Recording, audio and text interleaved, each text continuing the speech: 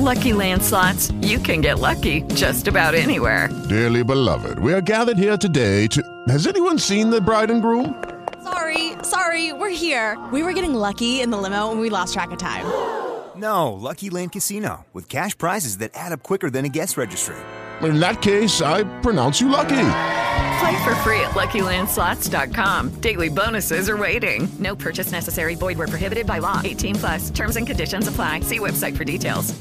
Hello, it is Ryan, and we could all use an extra bright spot in our day, couldn't we? Just to make up for things like sitting in traffic, doing the dishes, counting your steps, you know, all the mundane stuff. That is why I'm such a big fan of Chumba Casino. Chumba Casino has all your favorite social casino-style games that you can play for free anytime, anywhere with daily bonuses. That should brighten your day a little.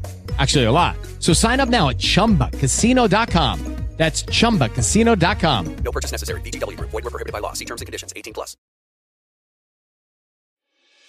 Looking at our world from a theological perspective. This is the Theology Central Podcast, making theology central. Good afternoon, everyone. It is Wednesday, June the 14th, 2023. It is currently 2:20 p.m. Central Time, and I'm coming to you live from the Theology Central studio located right here in Abilene, Texas. And I thought I would turn on the microphone. I thought I would hit the big red go live button, and we would talk about what pastors cannot do from the pulpit. What are some things pastors cannot do from the pulpit? If you were to make a list of 7 things pastors, you could say, cannot do or should not do from the pulpit, what would be the 7 things you would put down? 7 things that pastors cannot or should not do from the pulpit. What would be on your list? What would be number 7? What would be number 6? What would be number 1? In your mind, what would be the number 1 thing pastors should not or cannot do from the pulpit? Do you think there would be agreement on that? It would be interesting. If you took pastors, if you took say 20 pastors and you say, okay, what are 7 things pastors should not or cannot do from the pulpit? And then you gave that same questionnaire or, that same question to the congregation. What are things pastors cannot or should not do from the pulpit? Do you think there would be agreement between the congregation and pastors? Do you think there would be agreement? I think there would be some agreement. I think there would be. Maybe I could be wrong, but I think there would be some agreement. I think there would possibly be some disagreement. I know that's not really, wow, thank you for, being so obvious, but I think there would be some disagreement. But here's the question.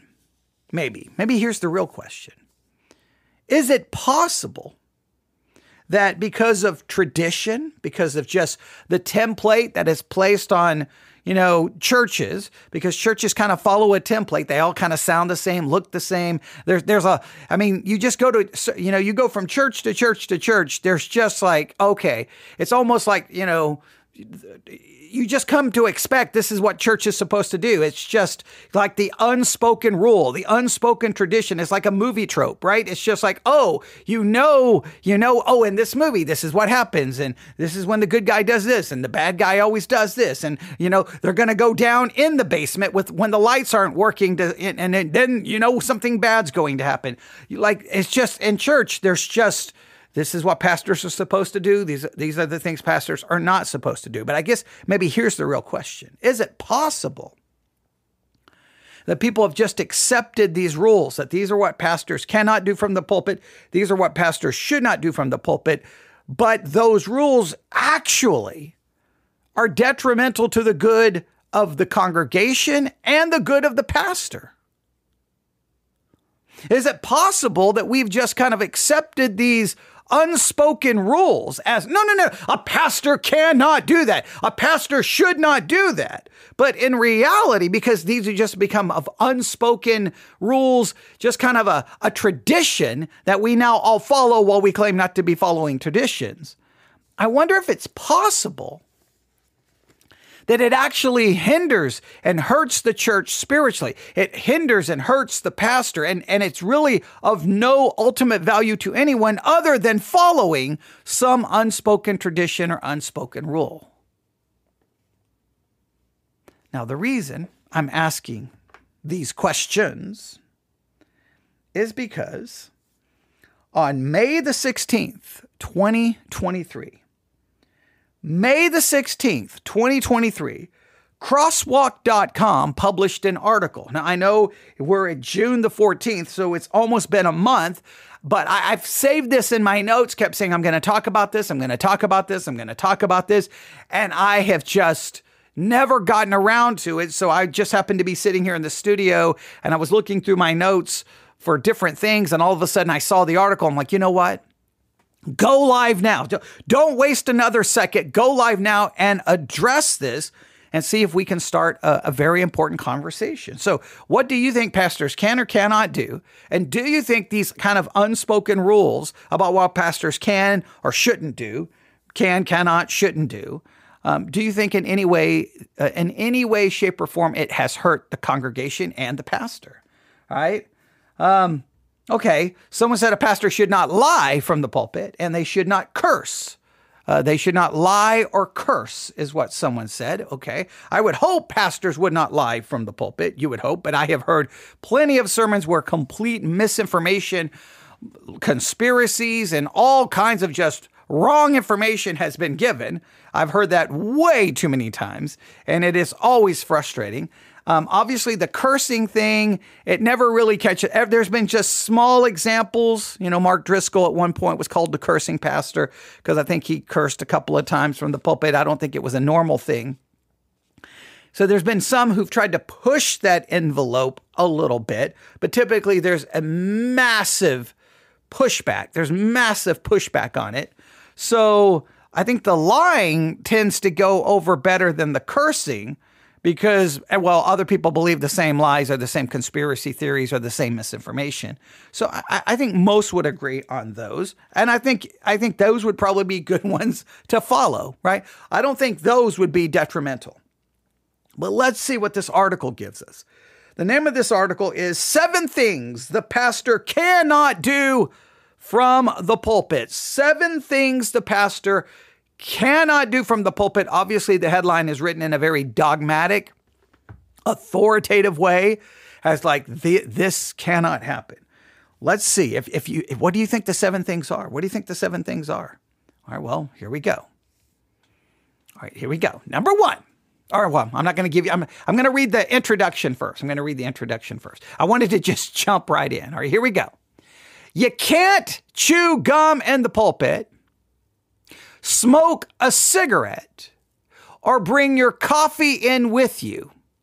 You can't preach in pajamas or lead a worship service in your swimsuit. But you knew that. However, some pastors do things every bit as silly as this and as counterproductive, we must say. So they're like, these are kind of just, everyone knows you can't chew gum, you can't smoke a cigarette, you can't bring your coffee with you. You can't bring your coffee, but you can bring water? Does it really matter what's in the cup? A lot of people bring water. Pastors bring water all the time. So why can't you bring a cup of coffee? I mean, does it really matter? I don't know. I don't. If you have a can of Coke there, is that different than have a bottle of water? I don't know. You can't preach in your pajamas, okay, or lead a worship service in your swimsuit. I think most would agree with those. But they say that there's some pastors that do things every bit as silly as those things and as counterproductive. I do believe a lot of those things would be counterproductive. I can agree. Now, in one sense, a pastor can do anything from the pulpit one time. But we're talking about things no right-thinking, godly pastor should attempt to do from the Lord's sacred place of leadership in his church. So here comes, okay, someone says, I've seen coffee in the pulpit. Okay. Yeah, I don't think that really matters. I always have a bottle of water with me. I mean, I almost feel like if I don't have a bottle of water, because sometimes when you're speaking, you'll like, and you'll like something's going on with your throat. You need a drink of water, right? You need a drink of water, like, or you can sit there and try to turn from the microphone going, it's easier just to take a drink of water, take a second, and then continue. So, but if you need a cup of coffee, like, I don't know, but I'm interested to see where they're going to go. All right. But here's some things that, according to them, no right thinking, godly pastor should attempt to do from the Lord's sacred place of leadership in his church. These are some things no godly pastor, no right-thinking godly pastor would attempt from the Lord's sacred place of leadership. All right, here we go. Do I start with number 7 and go down, or do I start with number 1? Do I start down 1, or I'm just going to start with number 1. All right, here we go. I almost want to do a countdown. Number 1, according to this list, we'll act like number 7 is the grand conclusion. We'll say number 7 is the dramatic conclusion. Number 1 is not so dramatic. Here we go. Number 1, he cannot recommend a book with questionable material, nor condemn a book he has not read. Oh boy. Okay. All right. First of all, I'm in trouble because I have violated this rule a million times. I will recommend a book with questionable material anytime I feel like it. And I make no apology. For example, way back in the olden days, there was a little book coming out called the Da Vinci Code. I came to church and said, hey guys, this book is coming out. Everyone needs to read it. This book, at the very beginning, lists some things that are supposedly historical facts. Some of those things deal with the Council of Nicaea. These historical facts are not accurate. This is going to be a problem, and everyone's going to ignore it until a movie comes out. And I guarantee you it's going to be turned into a movie. These are things that I said literally from the pulpit. I told everyone to go buy it. I remember afterwards, someone came up to me and they were kind of new to the church and like, you want us to buy it? I'm like, yeah. They're like, but you're telling us it's got messed up stuff in it. I'm like, oh no, what could happen? You could read so what? I'm expecting you to read it, and then we will discuss it. We will talk about it. I'm not worried about you reading something questionable or wrong, because I believe truth always wins out. I said, well, what if they get confused? Confusion is a good thing, because you work through the confusion and you come out better than you did going in. I am not in any way, shape, or form the person that says, cover your ears, cover your eyes, cover your mouth, hear no evil, see no evil, speak no evil. I cannot stand that. I don't believe in hiding from things and not reading things that call into question our faith no, we should be able to read and process anything that offers even radically different perspectives and ideologies or theologies that we disagree with. I'm always saying, look, I think this book is completely messed up. Please read it. Because I never want someone to sit there and go, okay, you're right, Pastor. I'm not going to read that book. You tell me why it's bad. Why would that makes the pastor then the authority, right? And you can say, well, the pastor is the authority. You think the pastor is authority until you disagree with the pastor, then he's no longer the authority. So as Protestants, can we stop playing the game that pastors have any authority? Because people will leave the church whenever they want. So can we stop that? All right. So either you want a magisterial authority or you don't want a magisterial authority. Okay. Well, my thing is, I believe the book is messed up, but you need to read it for yourself. So I told everyone to read the Da Vinci Code. I thought the prayer Jabez was complete and utter trash. I told everyone to read it. I can go on and on and on. The Harbinger, absolute total train wreck. The Shack, all these books that were like complete theological poison. Read it and struggle with it. And if you have problems, we will deal with it. Now, in most cases, I address the problems I thought were in it. But I always why would I say, look, you stay away from that and you listen to me? That to me is very cult-like mentality. Hey guys, this book is bad. No one read it. And everybody's like, okay, thank you, Pastor. We won't read the bad book. Yeah, because you need to listen to me. Well, that's like a very Catholic magisterial authority concept. Now, I don't want books banned. I want people to see and read the messed up book.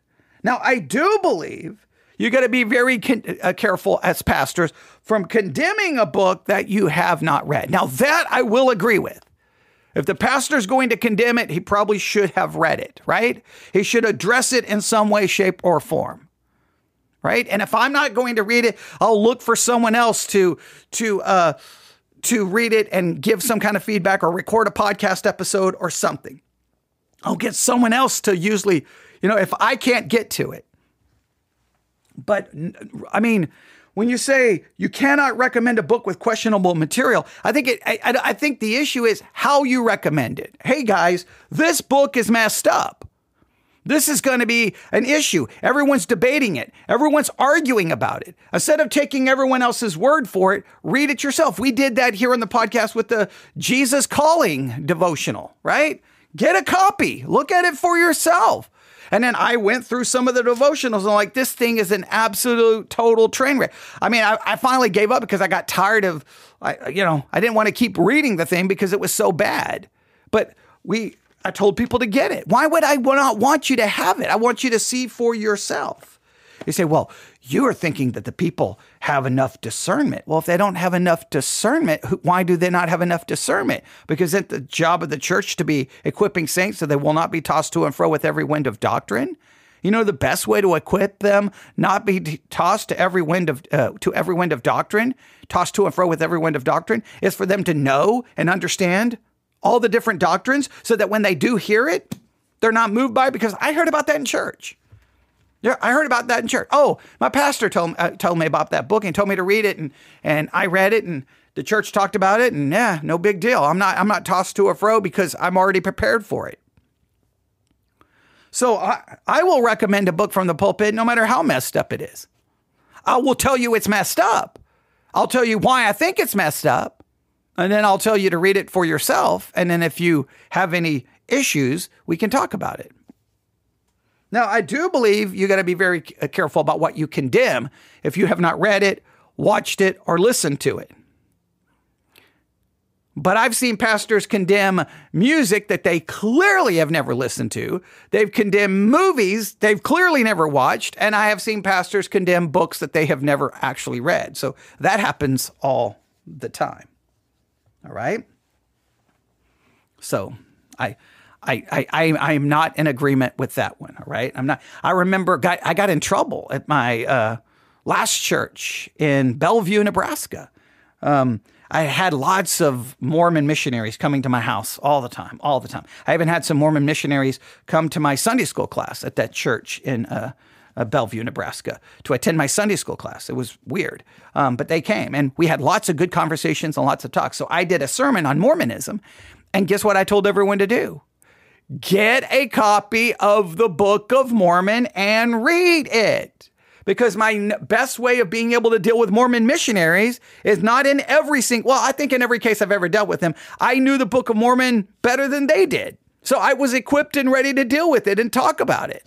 And in many cases, I used the Book of Mormon to actually argue against the doctrine that they held to, because I believe in some cases the Book of Mormon argued against their theology better than the Bible did. I mean, and someone after was like, you can't, what if someone starts reading the Book of Mormon and gets confused? And I'm like, okay, they struggle with it. They go through a period of confusion.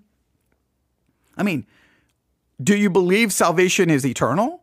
Do you believe a person can lose their salvation? Well, if they can't lose their salvation, all they can really do is get temporarily confused, right? Are they not kept by the power of God? So if they go through a period of confusion, we'll work through it. I feel strong about that. But you can, I know about 90% of people will disagree with me on that, because they always go crazy when I do that. But I'm always like, okay, guys, here's this new book. It's beyond messed up. Go read it. And everybody's like, I can't. But no, I'm not going to tell you to stay away from everything unless it comes from the pastor approved list. That's cult-like. All right. Number 2. Ditto a movie. Some movies have much to be commended, but by their horrible language and their using Christ's name as profanity, they destroy all the good. The pastor will not want to endorse such a movie, even though it has some positive aspects. Now, I have seen a lot of hypocrisy on this.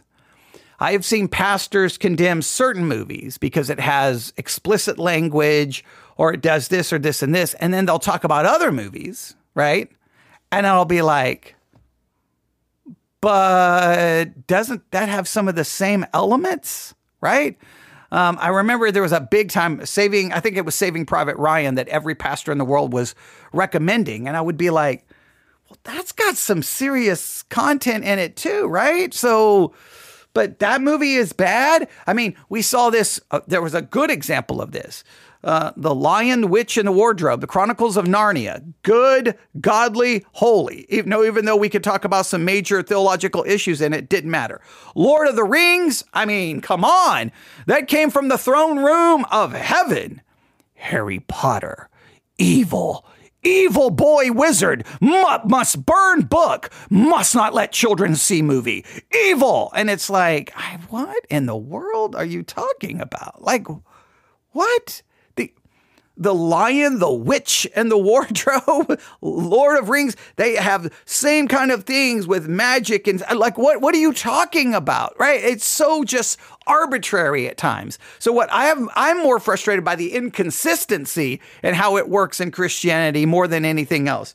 I think it's probably best in this case for a pastor just try not to recommend any movies from the pulpit and probably not use any movies or television shows and illustrations. It's probably best, right? I know I don't always follow that rule because if I've watched something, if I've seen something, then I have a tendency when you're preaching that's the thing because a lot of times my illustrations, I don't always have them all mapped out and planned out, right? I rarely have an illustration planned out. It's what I feel comes to my mind at the time that I think fits what I'm going to say. Sometimes I think my illustrations work well. Sometimes they're a train wreck. But maybe I should map them out and plan them out a little bit better.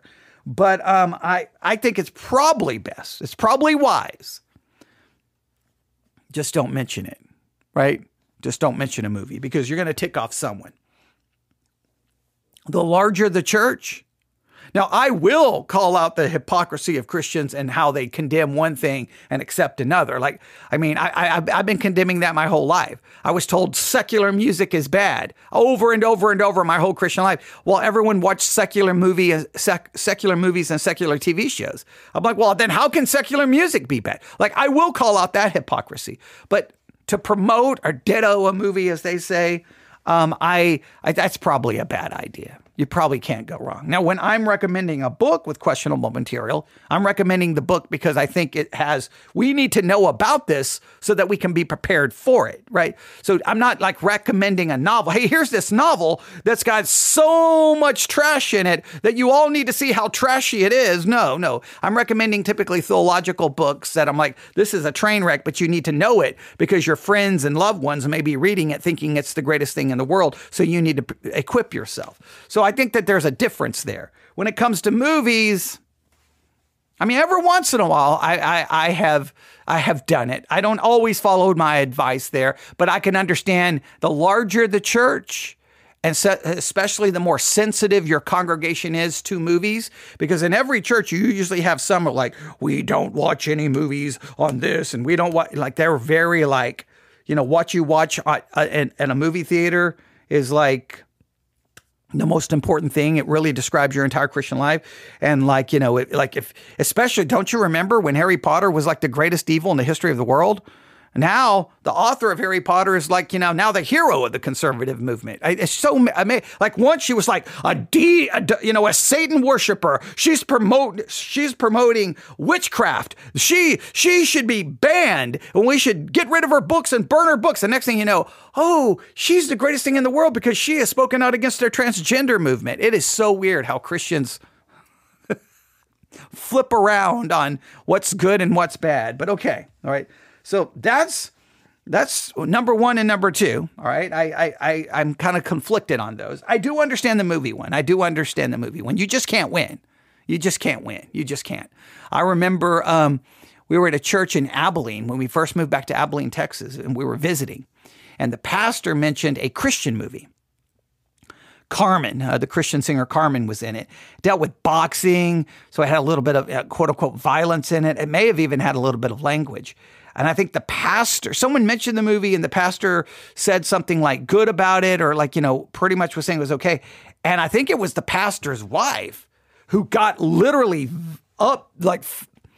outwardly upset and got out and walked out of the Sunday school classroom because she was mumbling like, this movie is violent. And it's like, oh my goodness. Like sometimes you can't even recommend a Christian movie without someone getting upset. So it's best for pastors just to say, I live in a monastery. I do not have a television. I do not have the internet. I watch nothing. All I do is chant and pray because if you say anything about anything you watch, you're going to tick someone off. Now, I feel on the Christian podcast, I can be much more open and honest with what I watch.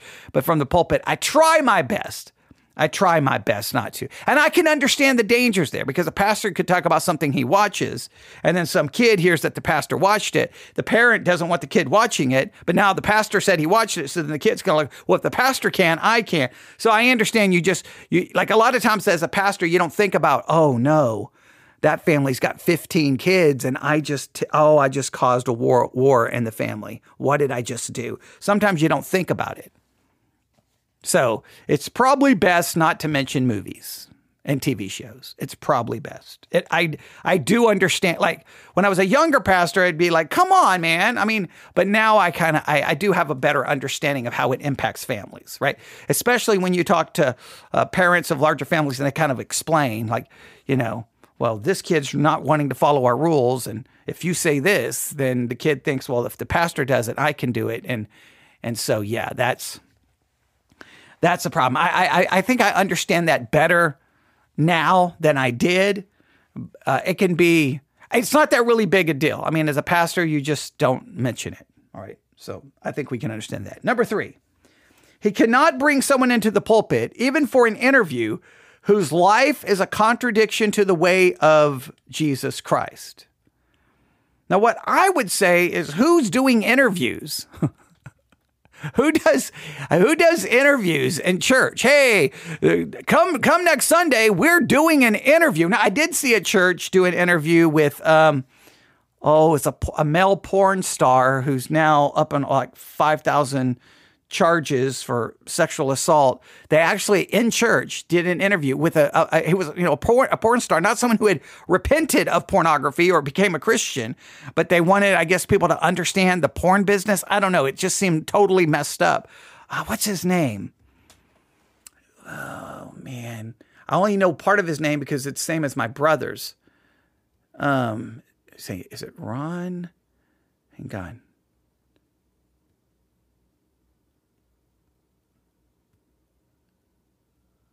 Yeah, Ron Jeremy, because he's been found to be incompetent to stand trial, and all of the for sexually assaulting 21 women and girls.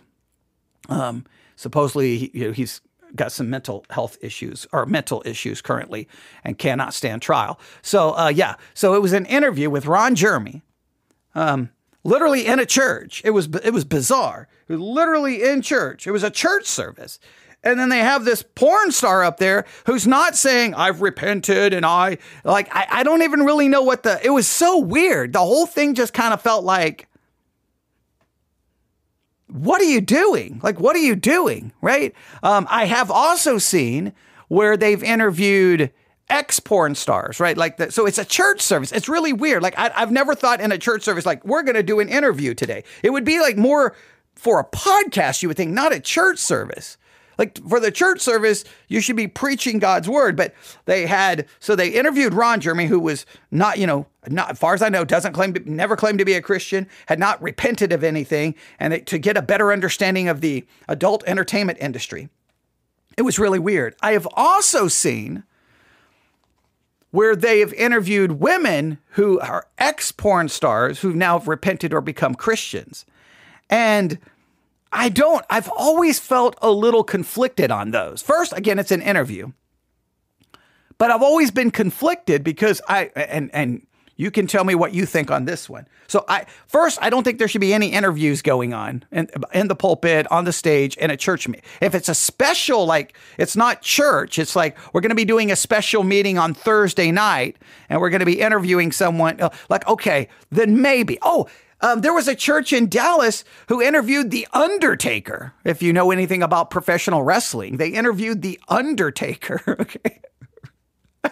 And it was like an hour-long church service. The Undertaker talking about the wrestling business and his coming to faith in Christ. But it was once again another weird church service. I'm like, what is the deal with interviews and church services? But now, follow me on this one.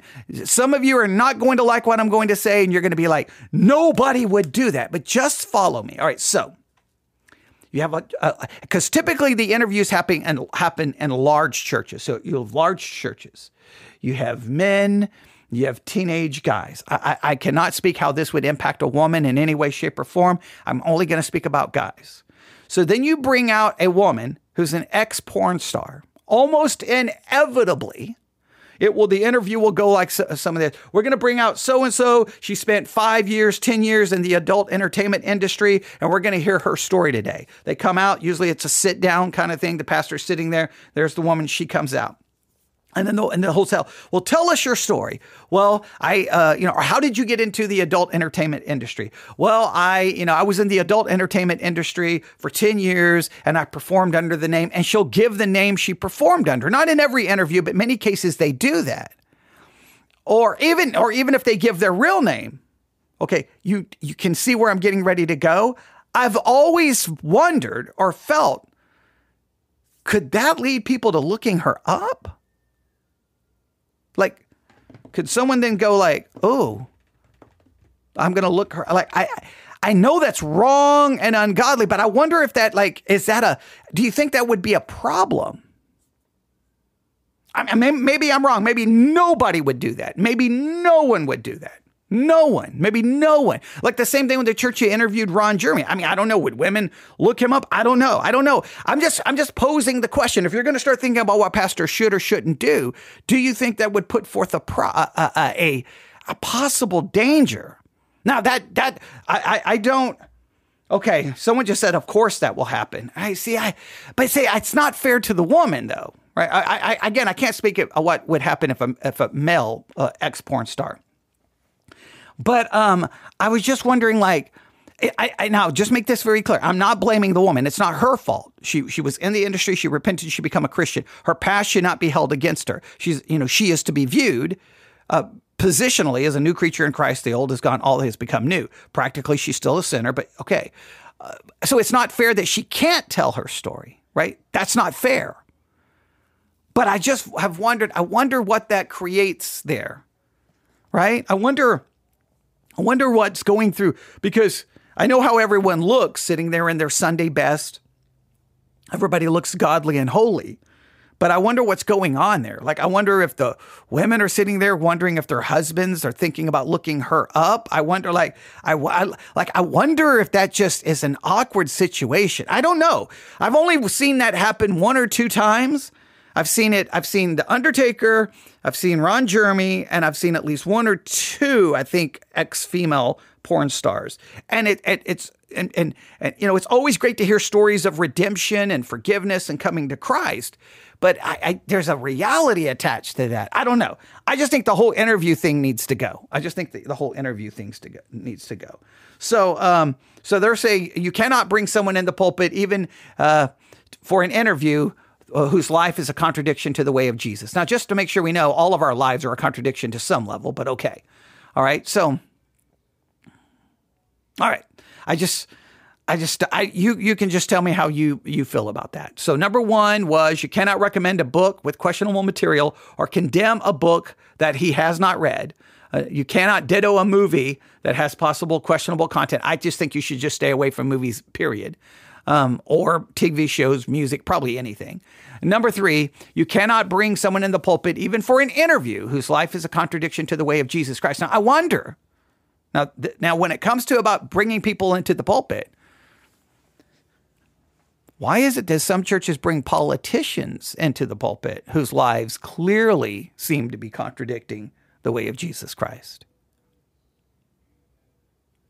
Now, I don't think any politician should be ever given the pulpit or be ever given the platform in any way, shape, or form. And there should be no endorsement of any political party at all from any church. That's my own personal thing. But, that's a whole different issue. All right. Number four. He cannot preach that he disbelieves certain scriptures. A pastor cannot preach that he disbelieves certain scriptures. Let's see what they do here, right? Okay.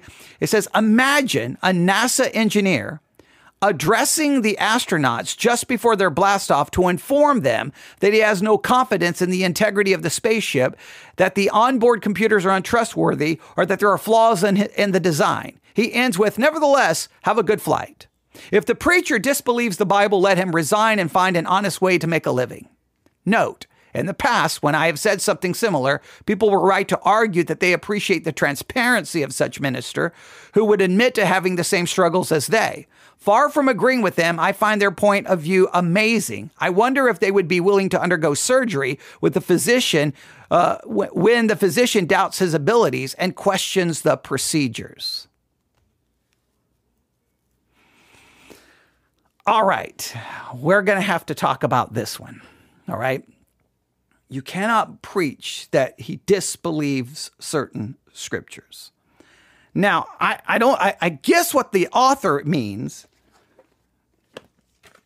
is someone in the pulpit can't read Genesis 1:1. In the beginning, God created the heavens and the earth. I don't believe God created the heavens and the earth. All right.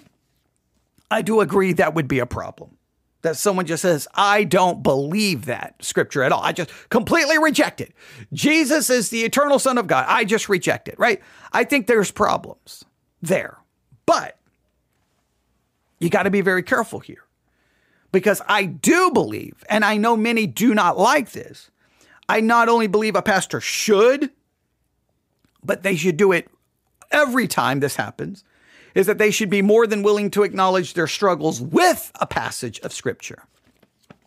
I've said a million times, I believe Genesis 1:1, in the beginning, God created the heaven and the earth. I've also stated all of my problems begin with that verse because at that point, nothing else I get so confused about everything that flows from it. And I will share my struggles and my difficulties. Wait a minute. So this God who created everything is all powerful and all knowing, yet creates a world knowing and I can just go through the entire process of wait. So God created a world where all of these things are going to happen and children are going to be molested and people are going to be murdered and people are going to starve to death. Wait a minute. I don't understand. And he's going to create the one who brings sin into the world and not stop the one who brings sin into the world, which is Satan, which he could have destroyed. Like, it just leads to a million questions. Now, that's not me saying I don't believe it. That is me saying I believe it, but I don't understand, and I'm perplexed, confused, and bothered greatly by it. I do believe pastors should be better at doing that. I will say, oh, look, I know what the scripture says, but I struggle with it. It bothers me greatly. That to me should be allowed. So and it sounds like the people who have spoken to him, that's kind of what they're saying is, hey, I appreciate the pastor being transparent and sharing his struggles because I struggle with the same thing. I think I think everyone should be willing to admit that. Look, I know what that scripture says, but man alive, I have a hard time with it. And I may believe it intellectually. I don't know how much I believe it inside of me. I know that it's true, but inside of me, I don't always want to act like it's true. So I know what you're saying. You cannot preach that you disbelieve it, but you should be encouraged to express your struggles with it. All right. Number 5, he cannot share doubts. Now this, I utterly reject this.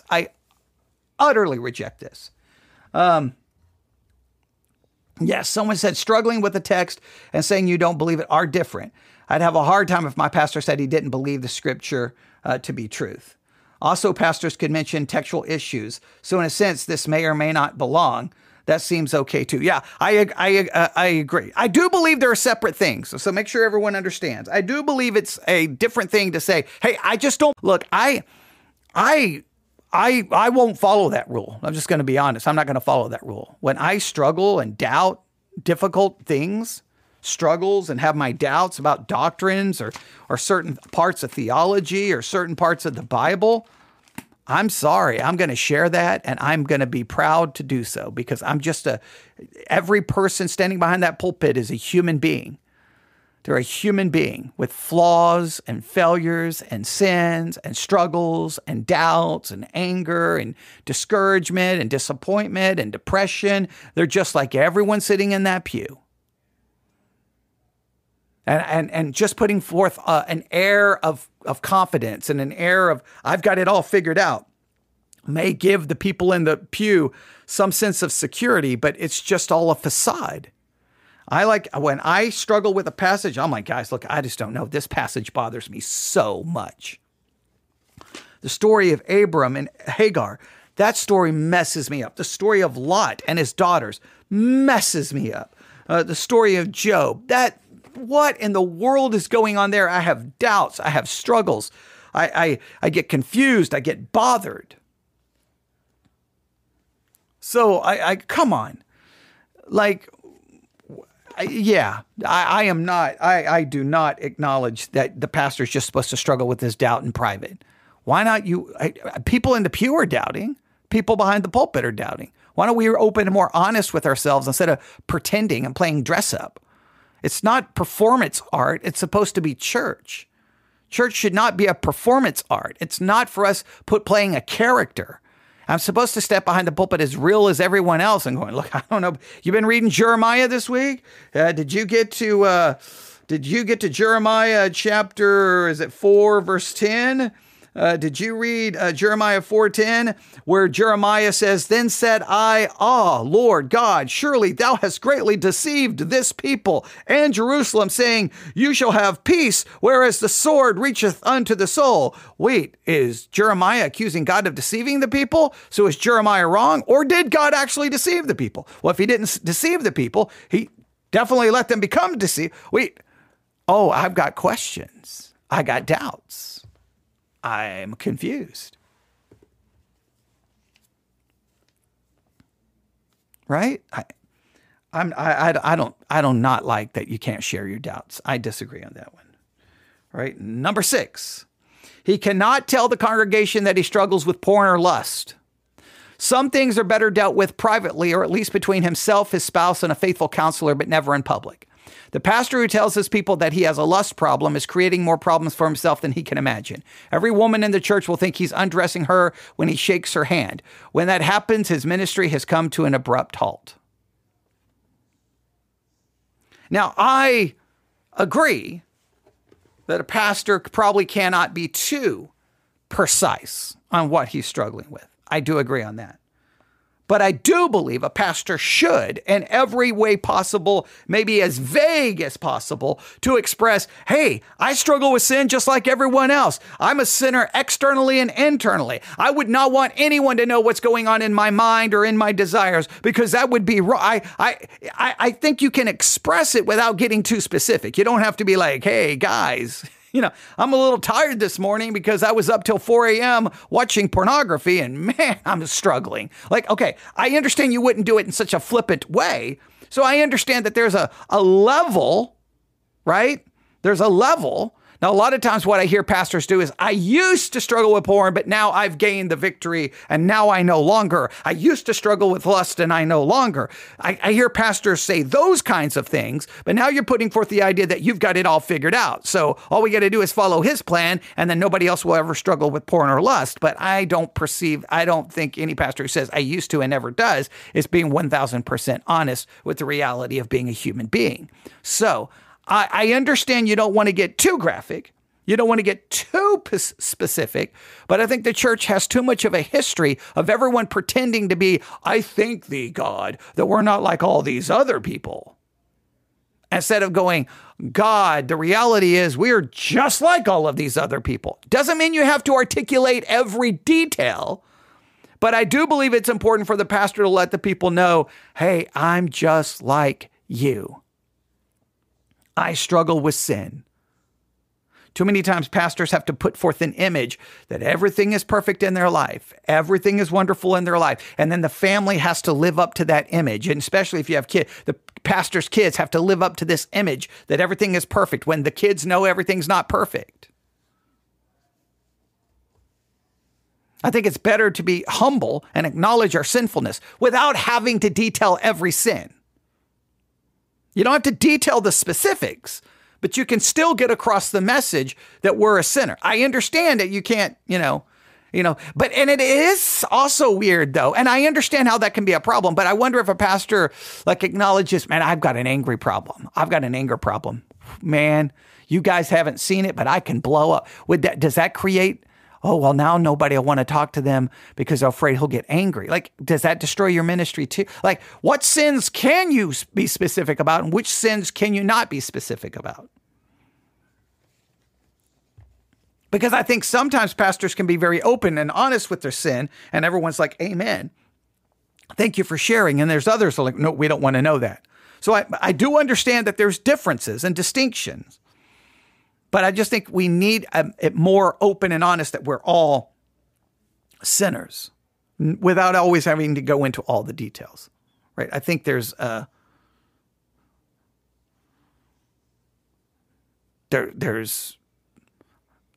don't know if it's always just so black and white. I think sometimes there's some different levels here, some nuance here and how we can do that. Because I never want people to think I've got it all figured out. I try to make it very clear that even on the podcast, I'm just a sinner in front of a microphone, right? That's all I am. I'm nothing more, nothing less. No pretense, no pretend. I'm a messed up human being who sins externally and internally in thought, word, and deed by what I do and by what I leave undone. Now, I think that's one of the wonderful things about a congregational confession, right? Where the whole church, in a sense, confesses their sins. Lord, we confess that we are sinners, that we have failed you. And I kind of just paraphrased it. And thought, word, and deed, by what we've done and by what we left undone, we have committed grievous sins against you and only you. I'm kind of borrowing from the Catholic confession, but you'll see this in liturgical churches, right? I think it is good that the whole congregation, in a sense, confesses to God in some general way, where you don't have to be specific, but we're all acknowledging, the pastor and everyone, that we're all sinners. I don't think we should ever forget that and ever perceive that anyone is better than the other person. I think the pastor, sometimes pastors have to tell, if you ever notice when pastors use illustrations, either, this is how it works. If it's a bad illustration of something they did wrong, it's always about the past. 10 years ago, 15 years ago, when I was young or before I became a believer, I was doing these bad things. And then whenever they tell an illustration about the present, a lot of times it's about how, wonderful they are, or how they gained victory over this, or they did this right, or they did this right, or God convicted them about this, right? And they may get a little bit about what they were getting ready to do something wrong, but it always turns out in a more positive. Rarely do pastors tell illustrations where they say, presently, I'm struggling with this specific sin, or I committed this sin 5 times this week, because it's almost like there's an expectation the pastor to have some level of perfection when they don't. And then number 7, a minister cannot rebuke anyone publicly from the pulpit. A minister cannot rebuke anyone publicly from the pulpit.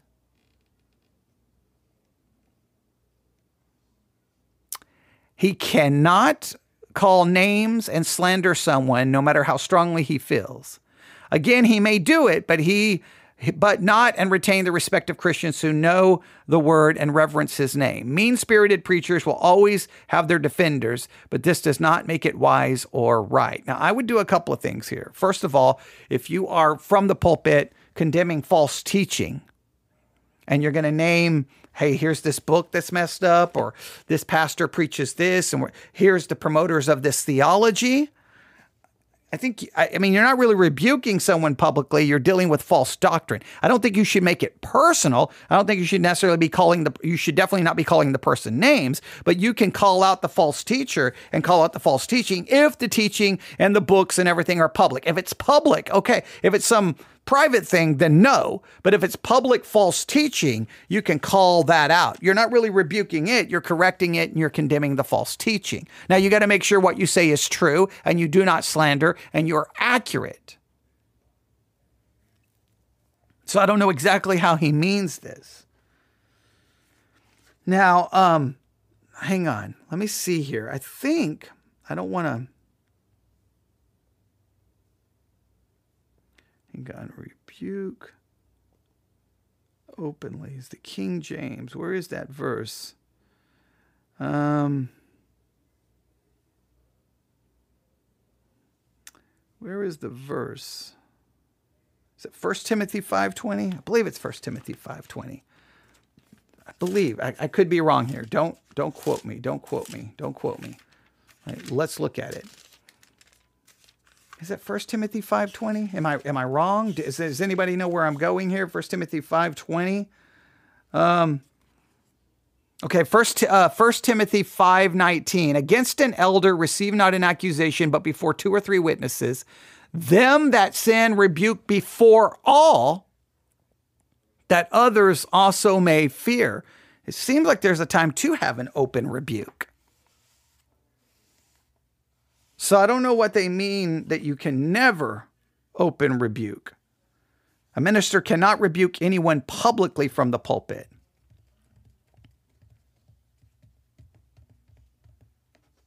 So yeah, I don't know about that one.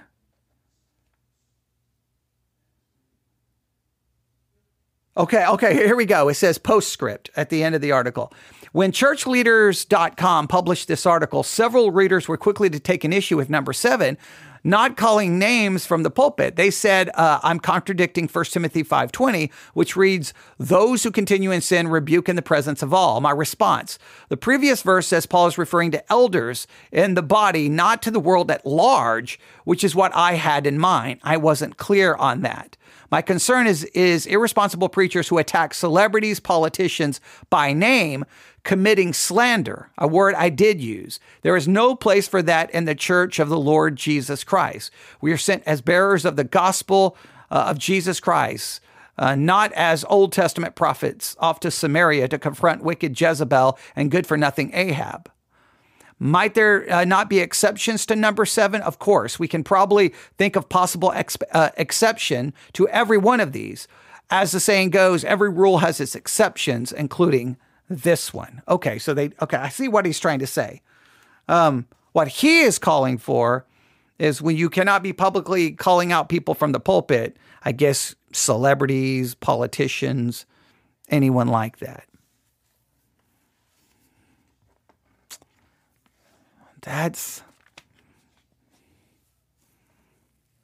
First, I do believe we shouldn't be calling them little names and derogatory names. I don't think we should be doing that. But, if something is publicly known, it's everywhere. Like it's not something super private. It's in the news. It's all over Christian radio. It's a Christian podcast. It's been, it's a sermon. I think you have every right to go, hey guys, this is happening. This person said this person is doing this.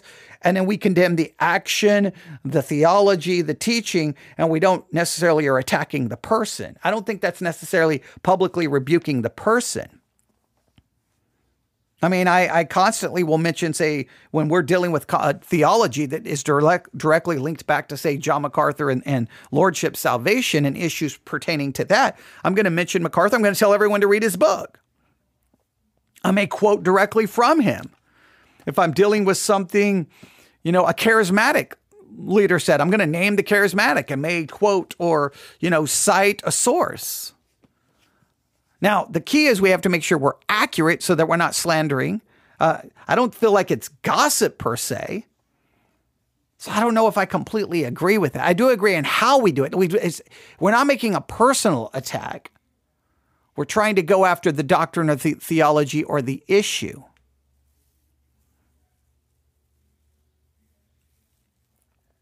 I don't know. You can tell me what you think. Those are the 7 things supposedly pastors are to never do from the pulpit. Let's go through them quickly. Number 1, pastor is supposedly never to recommend a book with questionable material or condemn a book that he has not read. He's not to ditto a movie. Basically, I do agree, stay away from movies. I'm not going to go back to everything I said about these. Number 3, he cannot bring someone into the pulpit, even for an interview, whose life is a contradiction to the way of Christ. Number 4, he cannot preach that he disbelieves certain scriptures. Number 5, he cannot share doubts. Number 6, he cannot tell the congregation that he struggles with porn or lust. Number 7, a minister cannot rebuke anyone publicly from the pulpit. Give me your thoughts about all of it. newsif@yahoo.com. newsif@yahoo.com. That's newsif@yahoo.com. I'm going to turn on the air conditioning because it is now 700 degrees here in Abilene, Texas. I think is it coming up maybe before the end of this week or next week, we're going to reach temperatures of 109 here in Abilene, Texas. That is what they're predicting. 109. I will probably be dead, so this will probably be the last broadcast you ever hear. So I will have to not worry anymore about what I can or cannot do behind the pulpit, because 109 degrees, I will die. This will be the end of me. So I hope you've enjoyed the Theology Central podcast. It was a good run while it lasted. I will be dead. So this will be my last broadcast. Is that a little overdramatic? Is that, it really isn't. It's not even really It's not even really exaggeration. It's going to happen. So, if you have anything, nice to say about me, you better email me soon, because I will be gone quickly. All right. Everyone have a great day. Email me, newsif@yahoo.com. newsif@yahoo.com. We'll be live, in theory, if everything works right, 7 p.m. tonight from the pulpit of Victory Baptist Church. And you'll have to listen to see if I commit any of those things I'm not supposed to do from the pulpit, right? You can keep your list and go, oh, you committed number 3, and I'm going to email. Oh, you did number 4. I'm calling you. So, all right, you can see. But that's the plan. 7 o'clock tonight, we should be in Jeremiah. All right, if everything works out correctly. If not, we'll do something else. Thanks for listening. Everyone have a great night, great day. God bless.